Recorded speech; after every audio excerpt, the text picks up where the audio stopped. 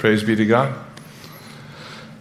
Glad you're here with us as we are continuing in Romans chapter 8. If you've been with us, then your hearts are ready and minds are full.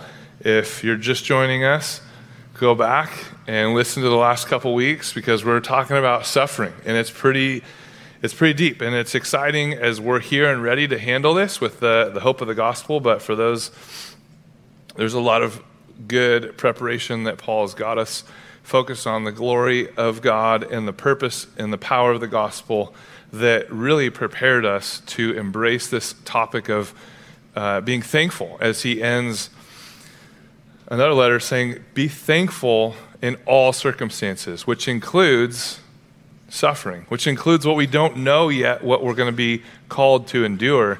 And he says, yeah, be thankful for that too.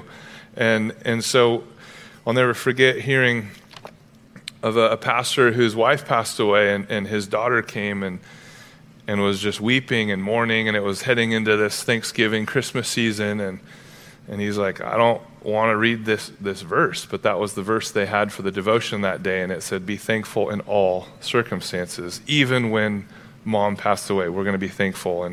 And that's the unique thing about the gospel, that no other religion or ideology or philosophy will even attempt to discuss, much less give any weight or credibility to how do we endure, how do we encounter suffering. And that's what we're looking at today, and it is with groaning in the Spirit. That's the title of the message. We're diving in to the middle of Romans 8. Next week we'll wrap Romans 8 up and then jump into Christmas, full headlong. So let's pray and ask the Holy Spirit to guide us. Lord, we ask that as we come, many with heavy hearts, with full minds, Lord, may we continue to think upon your love and truth and hope, and may our hearts be full of your word. And Lord, may our hands and feet run to do the things you've called us to do. May your Spirit fill this place, give us understanding and wisdom as we read your word, to know you more and to be able to love more and serve others like you served us. In Jesus' name, amen. So Romans 6, 7, and 8, looking specifically at how faith in Christ concretely and profoundly changes us and transforms us into the image of God's Son. When we get here, we're going through 6, 7, and 8, and the subject of suffering comes up. And it's crucial because our life is going to be, at some point, if not past in the future, you're going to encounter suffering. And if we're equipped in any spiritual way for real life, we have to see how faith in Christ leads us into and allows us to be thankful in that suffering, in that struggle, in the brutalities of life. We talk about this going into Thanksgiving and Christmas time, and really, if you're one who's encountering suffering going into this season, you might be struggling, and you might think to yourself, I'm the only one struggling this way. I'm the only one who's suffering. Everyone else is happy. And that goes along with the same lie that most churches are so consumed with, your happiness, not holiness. And when you read Scripture, there's nothing about happiness. From the beginning, God doesn't say, oh, Adam and Eve, I'm so concerned about your happiness. Let's pick out some clothes. What do you think you should wear now? He just gives them clothes. And then he says, hey, Abram, let's go. And he's like, oh, okay. Not concerned at all about his happiness, his holiness, though. And yes, there is plan, provision, protection, guidance, and grace, and all that comes along with it. But primarily, it's, no, I'm going to use you for my glory and your good. Come along the journey. I don't know about any of you, but if I went to my wife right now and said, hey, we're actually, all the family plans we have, none of that, we're actually selling our house and moving. God told me last night, and we're gone. That would be a hard conversation to have. And Abram did that. And it wasn't just selling a house, buying another. It was a tent. You had to pack it up, and it was massive, and animals and all the stuff. And then you had to walk. It wasn't cool, get in the car. And no, it's a challenge. And so we see in this text, Paul brings us to the warning about suffering. And then secondly, he gives us 3 resources for dealing with suffering. And finally, it tells us how you can be sure these resources will work. So first, the warning about suffering. This word groaning is a very strong word. It's a word that means an expression of pain. So this word often was used in many cases in Greek literature to express the cry of someone who's facing death, the pain of death and the cry that's associated with that.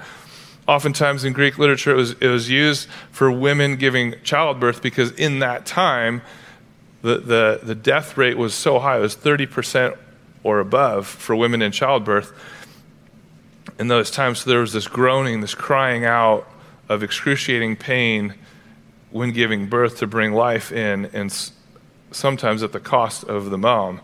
The word's also used for groaning for warriors on the battlefield. After the fighting's done and the noise of battle and the smoke clears, and then all that's left by many veterans and first-hand observers of war is the groaning of all the wounded and some mortally wounded that are groaning in pain, crying out for medics, come and bandage this wound or I'm going to die. It's this groaning, this cry that's released in that moment of extreme pain.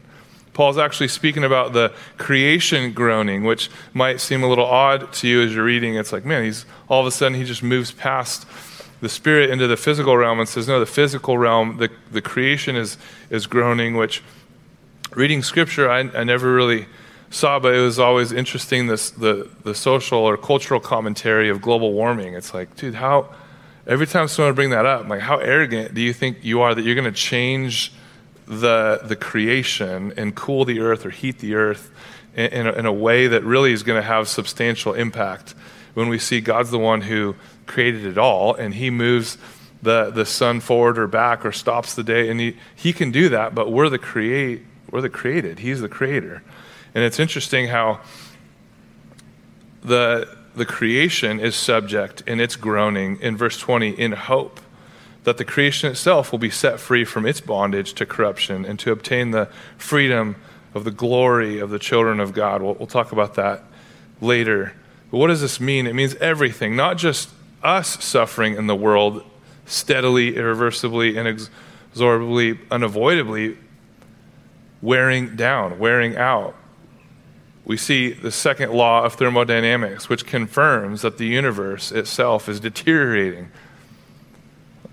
With this whole idea of evolution kind of losing steam, I'll never forget in freshman year, I'm at a public high school, and they bring in this other scientist, and he just spits facts out, and he's like, hey, not really allowed to be here, but I'm like, sweet, we're rebels. And he shows the fossil record actually shows a decrease of species. But if evolution was true, then you'd have new species and you'd have new fossil records, and it would be expanding. But it's the opposite. It shows how law of thermodynamics, the earth is wearing out, which I was pretty disappointed. I was like, oh, so there's no hope for the woolly mammoth to get like Jurassic Park style, just threw some serum in there and some stuff and all. No? Bummer. We think about that, and you realize as much as we want to, our physical heart is not like an electronic computer battery that just goes. It's wound up, and then it starts unwinding. And our physical bodies are wearing out. No matter how many knees or hips you put in your joints, our bodies are wearing out. Our heart is wearing out. As a kid, I always kind of laughed. I'm like, this poor lady, what do you mean she fell down and was like down on the ground for days or weeks and no one knew? Like she couldn't get up. She couldn't at least roll and then the life alert thing, you push a button. I'm like, that's kind of crazy, weird. And then as you get older, it's like, oh, now I get it. Like I remember one day I was going to work, and then all of a sudden I wasn't going to work because I was on the ground in excruciating pain. My back just I didn't know there was muscles or tendons there that just seized up. And I was like, whoa, there's something there that's not normal. I can't breathe. And my wife's like, just stretch, you'll be fine. I'm like, what's stretch? That's not something I do. Obviously, that's why I got a cramp.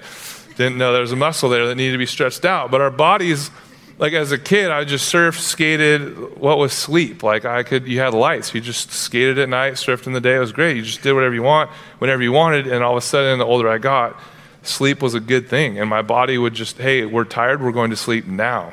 Doesn't matter if you're driving in the car. It's like, oh, maybe I should probably sleep. That's what normal people do.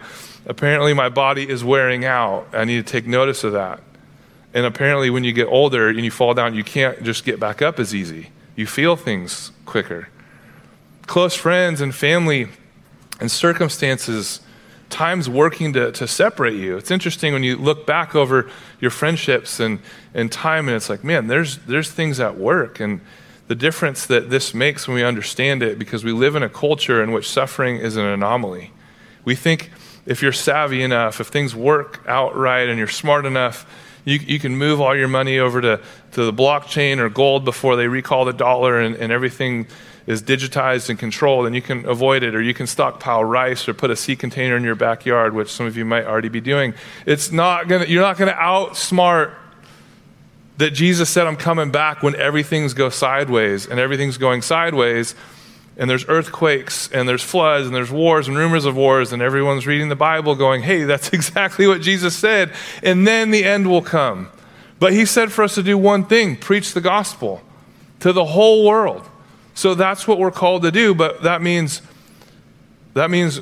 Paul's telling us, because we know the gospel, because we're adopted as sons and daughters, now he says there's suffering involved. If children, then heirs, heirs of God and fellow heirs with Christ, provided we suffer, in verse 17. I never heard that in Awanas. No knock on Awanas. But as a kid, they didn't say, great, you love Jesus. Now you're going to suffer like Jesus. I was like, wait, put the flannel graph up. He looks like a beauty pageant winner. Check out his makeup. And we've done that. We've said, hey, it's about your happiness. Here's some Advil. When you get a cough, just call Teladoc at 5 a.m. and get the medicine delivered. Why would you get in your car and drive somewhere and make an appointment? That's for like 1995 people, right? We're technologically advanced. We can avoid suffering. We don't have to have a cold any longer than we need to. We can just get medicine like that and everything's fine. But Scripture tells us everything in your heart that it longs for. It's like a kid on the seashore. I remember the few times I did play in the sand, and I think that's why I don't like sand that much. It irritates you, and it leaves you greatly disappointed. We'd build these massive sandcastles as kids and put a moat in there to protect against the waves, and then you'd go eat lunch and come back, and you're like, where'd the sandcastle go? Because the tide rose up and just demolished your sandcastle you spent all morning building, and there's literally nothing left. There's no remnants. You're looking around going, there's sand dollars everywhere. There's not even evidence that there was a giant hole here an hour ago. The tide just rose up and just took it all out. And that's what so many people, we've been led, no, it's about your happiness. Have fun, do this, protect it, provide for yourself. This is your kingdom, this is your life. But at the end, he's going to say, okay, well, what'd you do for your life? And you're going to point to the seashore and go, it was right there, it was awesome, it was massive, I had this, I accomplished this thing was a great experience, and where is it? What is it? It's gone. And that's what the lie, that especially the American gospel and our culture, no, avoid suffering. No, suffering's not really for you, actually. That was for 1990. It's 2023. We have it all figured out. Take this, go here, do this, believe this, think this way. You don't have to think about it. And Paul says, hey, I want to talk to you about suffering. We're going to join, provided we suffer with him, in order that we may also be glorified with him. You might be able to avoid suffering physically into your early 30s, but eventually it's going to be unavoidable. You can't hide with Advil or makeup. The lines are going to be too intense. The pain's going to be too much. It's unavoidable. And the lesson is you need resources. You can't outsmart it. You can't be savvy enough. You can't be stoic and strong enough. So the three resources we have to deal with suffering is prayer. When you suffer, you process the suffering through prayer. We need these three resources. The first is prayer. And gross exaggeration, everybody prays. Statistics tell us a high percentage that people pray. It's kind of unfair exaggeration. Even atheist friends I know, they don't really appreciate it. This little thing, I even heard it this week, right? There's no atheists in foxholes, which was interesting because this soccer player, Megan, on her final game, snapped her Achilles tendon, pun intended. When her Achilles tendon snapped, she said, well, there's proof that God doesn't exist because a good God wouldn't take out my Achilles tendon on my last game. Therefore, God doesn't exist. And it's just, again, shows the arrogance and the hurt that anyone that claims God doesn't exist, they point with evidence and say there's evidence, but really there's just hurt and pain. And generally when problems happen, it's an emergency flare prayer. If there's anybody up there, help me out. You should just keep me from pain, keep me from suffering. I'm in a tight spot here. The consequences of my decisions led me here. Save me and I'll serve you. And I'm always intrigued by the prayers that God hears and answers. But usually it's the ones that really meant it. And we're like, yeah. I'll never forget the prayer of a Mexican mafia drug cartel. He was high up. And then here I am, a student in high school in Mexico, and he's telling me a testimony. I was at the border in this shootout, cornered. I had no ammo, and I just prayed, God, if you get me out of here, I'll serve you. So God saved him miraculously. He goes to the high up drug lord cartel, and he is so high up that there's no way out but death. But he was trusted so much, they let him go. And he's like, so now I live in this small town in Mexico, and I just serve the Lord. And it's like, I think the second half is more profound. Like, God getting you out of bullets is one thing, but then God getting you out and allowing favor for you to walk out. And he's like, yeah, so now I'm just here serving the Lord. But it's the transformation that we're talking about. What is that change like? How do you walk away from one life to another? And we see in 14 and 15, you receive the spirit of sonship. And by him, that's the Holy Spirit, we cry, Abba, Father. What's Abba? It's a universal language. Every kid in every culture says to an effect, Papa, Abba, or Daddy. It's this affectionate dada, something like to that effect. What's this saying? Here it's saying because of what Jesus has done for you, because of what it means to be in Jesus Christ, when you groan, when you cry, when you scream, even like Job, who was in a very beside himself, unattractive way, the God of the universe, Father, hears you cry out to him as a parent hears the cry of his own child. The interesting thing here in verse 14 and again in verse 23, it specifically says, we wait eagerly for adoption as sons, the redemption of our bodies as sons. In the Middle Eastern culture, the eldest son, got 2/3 of the inheritance. And the oldest sons like me would be like, oh, how come I wasn't in that? That sounds like a sweet deal. Get 2/3 of the inheritance. Oh, I know exactly where I'm going to invest, right? And the point is there's a female that actually grew up as a missionary in that culture and was like, actually, as a female, from the Western minds, you guys are all about equity and equality and diversity and genders and all that being fluid or whatever. This actually gave me comfort because I knew that I was adopted as sons. Even though I'm a female, I'm adopted as sons. It's not about a class thing actually in the gospel. It's very profound for women to say, wow, actually, this isn't a second class, but it's saying, no, I am adopted as a son, as an heir in Christ. So when you're in Christ, male, female, Jew, Greek, black, Hispanic, it doesn't matter. We're in Christ. We're one. That's why Paul talks about in Ephesians the unity of the gospel, which is profound because when you think about this from a Western mind where we're all about diversity and all this dividing, when we think about what Paul's saying here is, no, you're led by the Spirit of God as sons. Male, female, Jew, or Greek, you're all in Christ as sons, having the inheritance as an heir, the power to accomplish the purpose of the King of God. And it's a beautiful picture here we see as sons. It's not just a son or daughter, it's as sons, as an heir. So therefore, when you cry out, it's as if Jesus is crying out. The Father will hear you cry. When your child screams in pain, what do? You run and you check on him.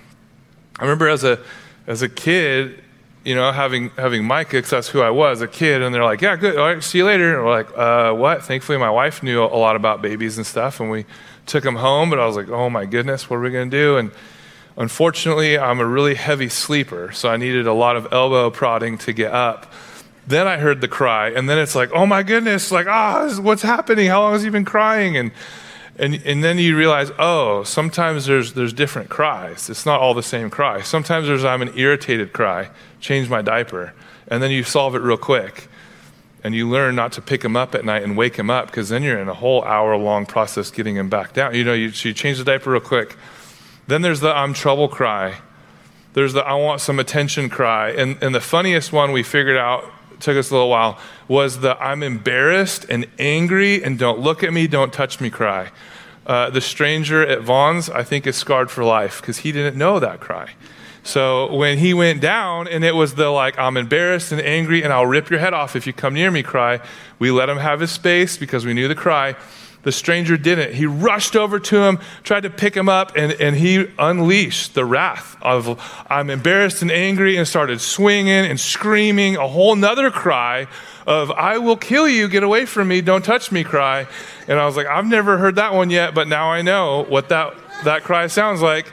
And he ran away, and it's this day and age, he's like, I'm going to be sued by these parents. They're going to think I was hurting their son, and I wanted to yell, but Jenna was like, no, shh. I was like, hey, what are you doing to my son? Because it'd be even more funny and embarrassing for the person running away. But I composed myself, and I thought, Micah did it justice. So the cries are very unique. I didn't know that. I thought babies just cried, but they all have different cries. I'm in trouble cry. And that doesn't mean I loved him any more or less because of the different cries. It just means I responded differently. And it still stirred the same amount of love in my heart.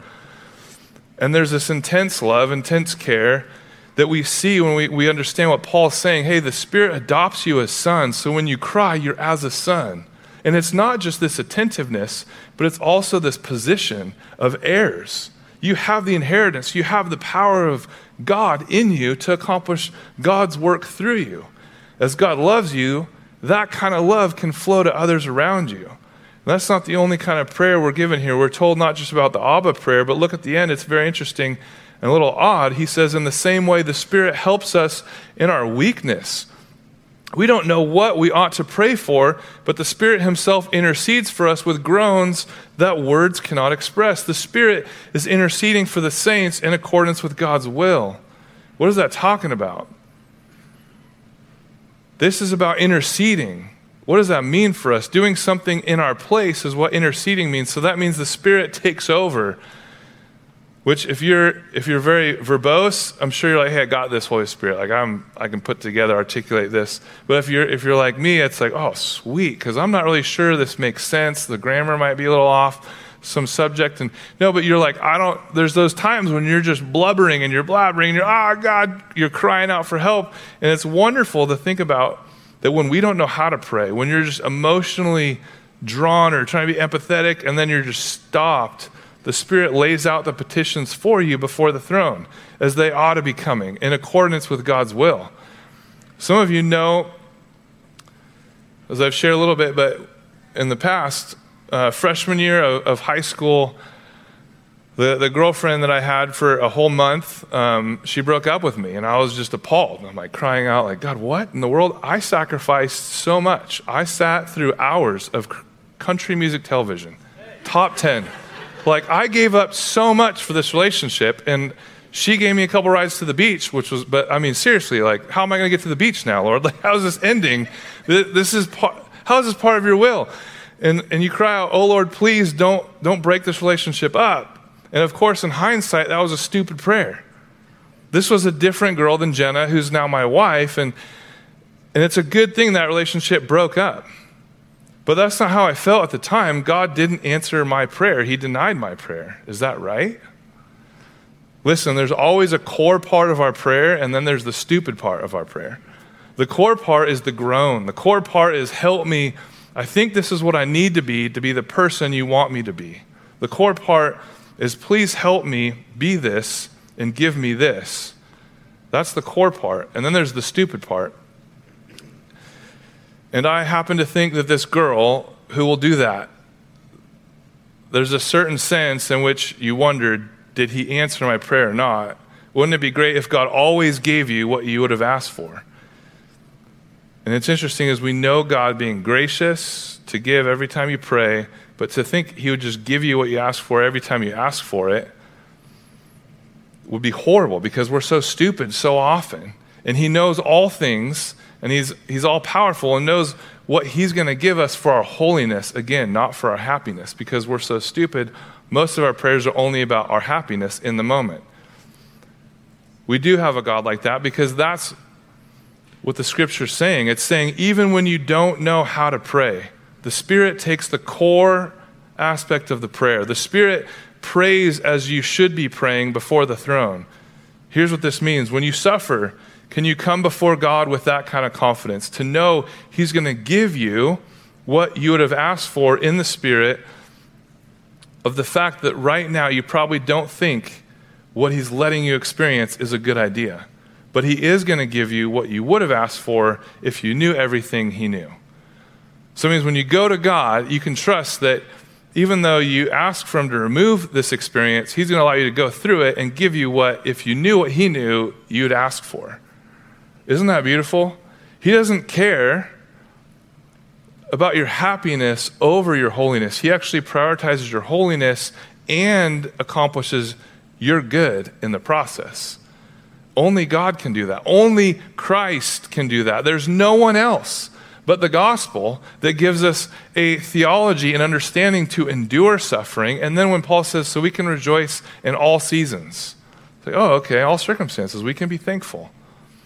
The process of your suffering before God, there'll be a calm, there'll be a groundedness. And that's your first resource, is to pray with that groaning and longing, knowing the Spirit can intercede for you, edit the stupid part out, and just present the core part. And we can go with the confidence that he's going to give you exactly what you need to do what he's called you to do. Secondly, repetition. Paul was a pastor, and I understand this part because I'm a pastor too, and constantly there are people who come up to pastors and say things like, if God really loves me, why are all these problems happening to me? If God really loved me, why this tragedy or why this suffering?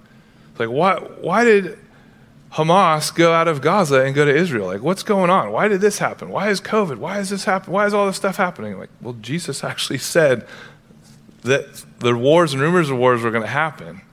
And he said, even if the elect could be deceived. So look at all the religions and look at all the evil that religion is doing and dividing. And yet the gospel and only the gospel unifies. And we see just this past week, just amazing on social media, the next generation, Gen Z, by and large, is now worshiping Osama bin Laden for the 9/11 attacks in support of Hamas. And you see this delusion happening. And in a lot of ways, you go, what? How in the world? But here's the thing is, when we encounter the suffering, we can go to God. And when you go, okay, how do I pray for these people? How do I pray for this? How do we reach this generation? How are we going to endure this? And if children, then heirs of God and fellow heirs with Christ, provided we suffer with him. When we see so many people suffering, we see suffering happening all around us, how do we pray? We have the comfort that the Holy Spirit's interceding and bringing that groaning and that cry to the Lord. And then Paul turns the tables and says in verse 17, suffering doesn't disprove the gospel. He says suffering is a sign you're a Christian. When you look at the Middle East, so often we forget how many Christians have suffered.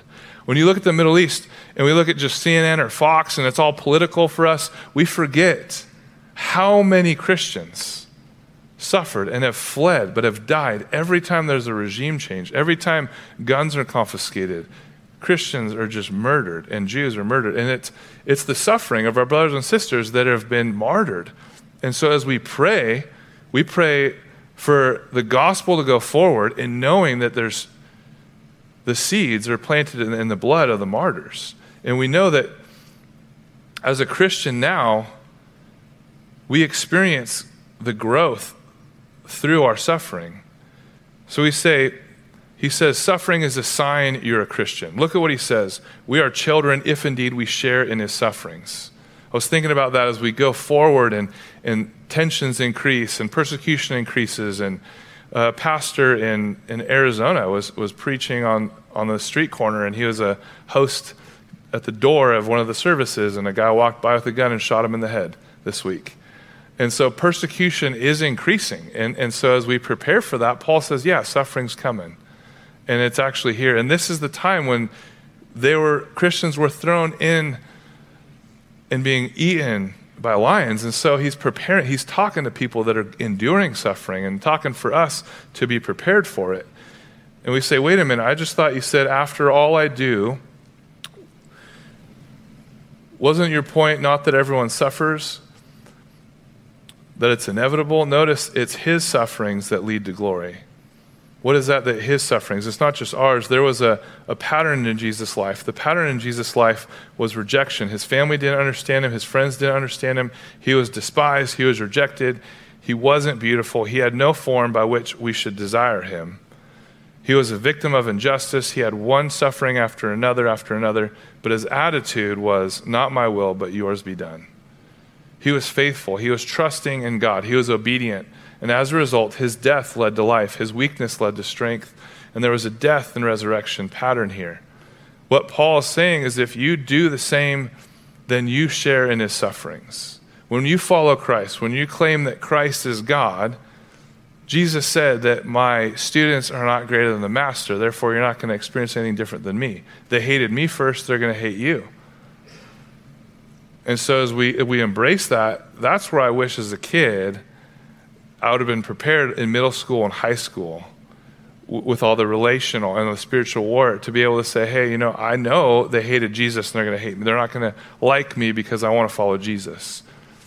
I kind of thankfully had the comfort of the Holy Spirit as I grew in empathy and seeing, you want to run after the world, but that's going to leave you empty. It's going to be like that wave that took out my sandcastle when I was a kid. It's going to leave you devastated.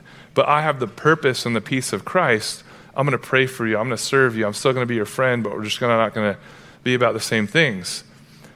And as I was flying back from this conference I was at this week, getting to know a cohort of a handful of pastors that'll be led by an older pastor who's gone through being a pastor longer and caring and shepherding and teaching and leading and all the things over the next 3 years. I was getting to know one of the pastors that's in Bakersfield and was sharing kind of my story in a long season of suffering. And he's like, man, you stayed there for 7 years? That's a long time. You could have just left and gone somewhere else. And I was like, yeah, but God wasn't done teaching me what he needed to teach me. So other people might be smarter than me and could learn it quicker, but it took me that long. So I resonate with Joseph because it just, time after time, lesson after lesson. And he said, God uses greatly those he's wounded deeply. And I was like, I don't really see God wounding me. I think God allowed people to wound me. I think God was humbling me.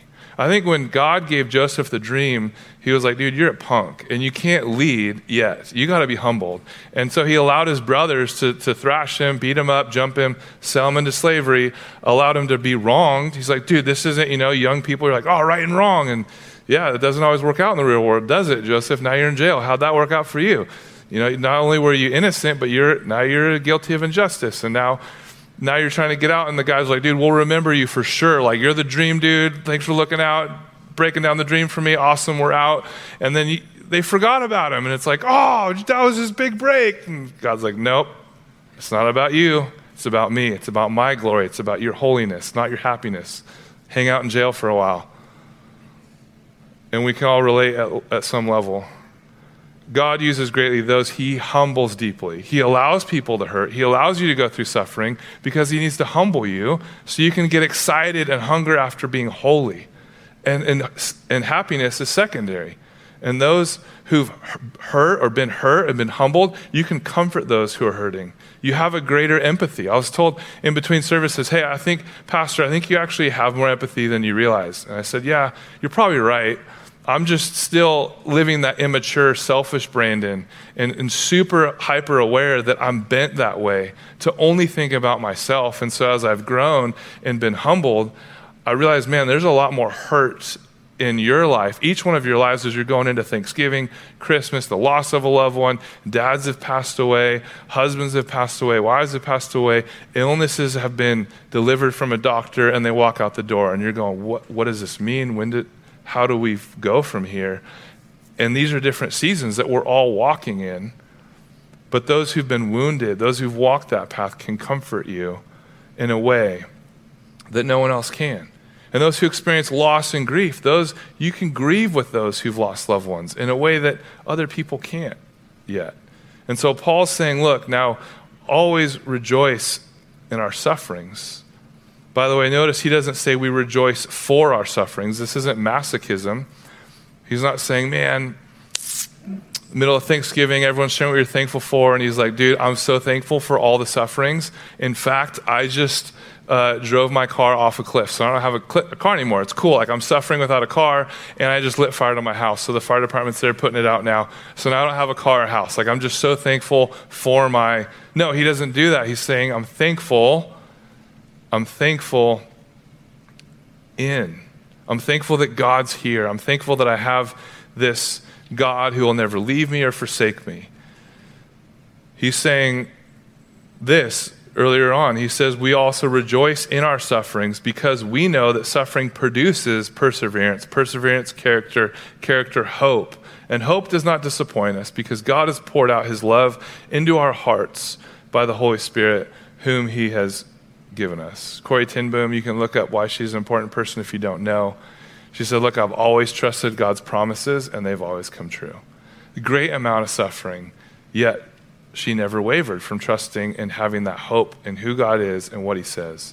The Bible is constantly talking about that. Unless you're humbled, unless you're broken of your self-sufficiency so that God can fill you with himself, with the Holy Spirit, and gives you the understanding, the wisdom, the insight, the compassion for other people, you have the potential for greatness and real joy and real hope, and you have that character that people will take notice of that because that's not in the world. The world's only full of lies and deception and will leave you empty, but when there's someone of purpose and character and integrity, they'll ask questions about that. What we're being told here is unless we go into the soil of difficulty and trial, without weakness, there will be no strength. Without death, there won't be a resurrection. First of all, we have to process through prayer, and if you process through prayer, then you have the hope, and this pattern will actually bring reproduced in your life over and over and over. But that's not all. We see perspective. This is the most powerful one. Paul is constantly saying what you need in order to handle your suffering is hope. You need patience. He says you have to look to the future, but the best thing he says is this amazing verse in verse 18. He says, for I consider that the suffering of this present time are not worthy comparing with the glory that is to be revealed to us. The suffering of the present time is not worthy comparing with the glory that is revealed, that is to be revealed to us. In the Greek word, it means reckon. It means to count. It's an accounting word. So put it this way, he's saying, I consider that our present sufferings are not worth comparing to the glory that will be revealed in us. So let's say you go to two men and you say, hey, we have this menial, it's not difficult, it's just manual labor, you're sorting paper, and you're going to work for 80 hours a week in this room, and you're not going to have any vacation for a year. And at the end of a year, it's after this boring and tedious work, it's going to be very difficult emotionally, physically, because you can't leave. You're just stuck in a room for a year. And at the end of the year, one of the men you tell, you get 15 grand. And for students here, you're like, dude, $15,000 sorting paper, okay. A year, I'll give up a year for that. And to the other one, you say, hey, at the end of the year, you get $150 million. Same experience, same room, two men. After a week or two, the $15,000 man is going to say, forget this. I'm going to go work at In-N-Out, or I got some other business ideas. This is too emotionally taxing. But because each one is encountering the same thing, but each one has a different future expectation. So how we encounter our momentary suffering is greatly impacted and influenced by our eternal hope. How we experience your present is completely shaped by what you believe your ultimate future will be. So we see as he's wrapping this up, he's not just saying, hey, it's not just about you, it's also creation. Creation is subject to this as well, and its deepest hope and longing is for Jesus. So why shouldn't yours be? Because he actually died for you. He didn't die for the animals. And it's interesting when we think about, there's a lot of pet lovers and creation, and my professor in college took it a little too far. You know, he'd come to class, he's like, oh, I saw a shapeshifter out there. You see those crows? We're like, Fred, I don't think they were actually shapeshifters. She's like, oh, really? It's like, okay, we're going there today. But maybe they were, I don't know. And he's like, dude, you see that one look at you? And it's like, yeah, that one actually might have been. He was the evil eye and dogging me. That might have been. And then he's like in tears the next day. He's like, dude, I can't believe they do this. Like, what happened? He's like, they cut the tree down. Like, they're just soulless, just full of anger, rageful. I can't believe they took the tree. It's like, Fred, I don't think, like, no, trees have souls. You don't think they have souls? Like, okay, Fred. But reading this, it's like, oh, man, I think he was onto something there. Like creation's groaning, wanting. And C.S. Lewis talked about how in the future way of glory, we're going to put on like the morning ray of sun, and we're going to be one with creation. And it's like, oh, you know what? For the animal lovers and different animals, like I appreciate dogs, and I'm not going to go any further than that. But like imagine if their dogs weren't around. That's a huge void of God's creation and how we can enjoy animals. And I particularly would appreciate not having the threat of being eaten or mistaken by a great white, that I was a seal when I'm surfing. Like that's a worry off my back. I could be worry-free. But I think the different layers of creation that we have yet to even understand we're missing out on. When you walk to the edge of Grand Canyon, or you go through a tunnel and it opens up to a valley like Yosemite, there's nothing like it. And those are the glimpses we see. What about all the other creation that's been subject that we can't embrace? We don't know what it's like to snuggle up to a lion. We don't know what it's like to really, hang out with a giraffe and just experience what a long neck's like. We don't have these layers. And before I get too sideways on creation, because I don't really know, other than just Paul brings up and it's like, dude, there's this creation thing you're missing out on. So apparently, not only is it just the whole creation's been groaning together in pains for childbirth until now. It's not just about you, I think, is what he's saying. There's all these other things God has in store for you in the new heaven and the new earth. And the simplest of it is that we're waiting for this liberation, and that everything's waiting for Jesus to come back. Lastly, is this effective? You're telling me God sees me in Christ as a child. When I suffer, I don't feel that God loves me, though. And we see from the text, it says the Spirit of God groans. The Spirit of God groans. It's not just creation that groans. It's not just we who groan. The Spirit of God is groaning. That's weird because remember the word groan means a death pain. A death pain. Again, hearing about God's love for you, God's plan for you, God who has a purpose for you, just believe and be saved, everything's great. So quickly and so easily it is, we don't have the language. We haven't learned the idea and the theology of suffering ourselves, so then we don't talk to kids about it. We don't talk to friends about it. We're not, hey, how are you? What's stressing you out today? What thought did you wake up with? It's anxiety riddling. And we go, oh, you're suffering today. Let me pray for you. Let's ask the Spirit. And here's comfort. The Spirit's groaning for you. How can the Spirit of God, how can God who's immortal and eternal, all-powerful, how can he be groaning? How could this all-powerful God, who's eternal, know what it's like for a woman screaming out, groaning in labor pains? How could that God know what it's like on the battlefield, groaning, crying out for rescue?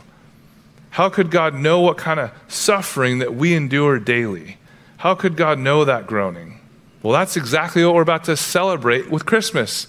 Jesus, fully God, becoming man. That's what Christmas really is all about. Despite all of the Americanized Macy Day Parade, it's October 1st, new Black Friday, Cyber Day deals, August 31st, Black Friday. This is summer. What are you doing, Amazon? Like, no, you need more stuff, and I'll give you $1 off. Buy it now. And you're like, and you waited too long in your cart. Now it's $30 more. What? Amazon, why are you manipulating me emotionally? This isn't what Christmas is about. I'm supposed to be content in Christ. That's why it's just stayed in the cart. But God plunged into the ocean of vulnerability. He came into this groaning world. He came in and he was subject to rejection, weakness. He was subject to hunger, alienation, torture, and eventually death. We see in Mark 7, he's healing a man who's deaf and mute, suffering greatly. And there's a place, you might remember it, where he actually stands next to him, looks up to heaven, sighs. And the word in the Greek is literally, he groaned. He's already groaning because he's come into the world. He's standing alongside of sufferers, and he's feeling, he has great empathy. He's empathizing what they're going through. There's no hope unless a Savior comes. There's no hope unless a Savior dies. There's no hope unless a Savior rises. And so no matter what you're going to encounter, there is hope because Jesus did that for each one of you. Because that's what Jesus does on the cross. When he cries out, my God, why have you forsaken me? He quotes Psalm 22:1. When he's on the cross, he's reciting from memory Psalm 22:1. The whole verse says this, my God, why have you forsaken me? Why are you so far from saving me? So far from the words of my groaning.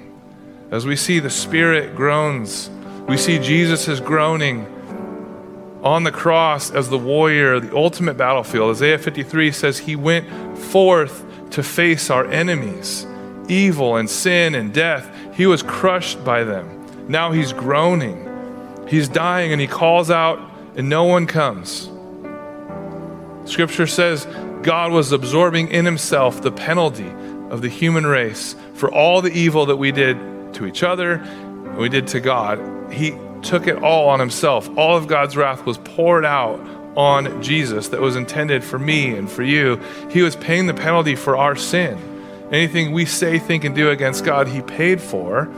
Jesus Christ was abandoned in his groaning so that you never will be. Jesus Christ was forsaken in his death groan. When you groan, the Father hears it the way a mother or a father hears their child and rushes to you because he loves you. He hears the inarticulate cry, the mumbling, the groaning. He takes the stupid part out of the petition, drops it, and he answers with the core part. That if you were smart enough and you were wise enough and you had the will of God discerned and you would ask that way, he gives you that. He surrounds you and he makes you something great through the suffering. Someday he's going to put an end to all the suffering and restore to himself you and all of creation. Which is interesting. Because when you think about it, the lie I was told was you're just going to go to heaven. But in Revelation, it talks about a new heaven and a new earth, where we're going to have the new creation. We're going to have a relationship with one another and the creation. It's going to be how it was before sin and the fall. We don't even have an understanding of that picture. And that's why Jesus said, go to the edges of the earth, Jerusalem, Judea, to the ends of the earth, and I'll be with you even to the end. It's always been about Jesus. And as we take the elements now, the opportunity is still believe in Jesus now and be saved. Turn from your sin, turn to your Savior, and then you too, when suffering comes, can have a theology, can have a view, can have an understanding of how God's going to be with you through it, how God's going to grow you through it, how God's going to strengthen and fill you with his Spirit. No matter how long that season is, it's a season, which means it's going to end. And the Holy Spirit is there to assist, and the Holy Spirit is there to intercede, to confirm God's will in that season. And it's so necessary and helpful for us to see how God used suffering in Jesus' life. And Jesus said, now I'm never going to leave you or forsake you. So as we hold on to Jesus and cling to Jesus, we have that confidence. His Spirit is in us to assist and intercede, to confirm what his will is in the seasons of our sufferings. Let's pray. God, we thank you for your word. We thank you for the opportunity we have to sit under your word and hear the clear and challenge that in the backdrop of the world that's gone awry, a mess, and is crying out things that they know not what they do and they know not what they say, as Jesus said. And yet they're denying you. And we know that you're true, and we know that you've sent us to go tell them about you. And that in and of itself at times is daunting. And we pray your Spirit would fill us with confidence and boldness, knowing that when we suffer, we can rejoice in it. Because through it, you're going to produce character, and character is going to produce hope, Lord. And we can have that hope that doesn't disappoint, knowing that this momentary trouble and suffering does not compare to the eternal promise that we have as heirs, as sons and daughters of the King. Lord, we pray for those who are believing upon your name for salvation, that you would fill them with your Spirit and surround them with believers to encourage, pray, and walk with them as they follow you. We pray in Jesus' name. Amen.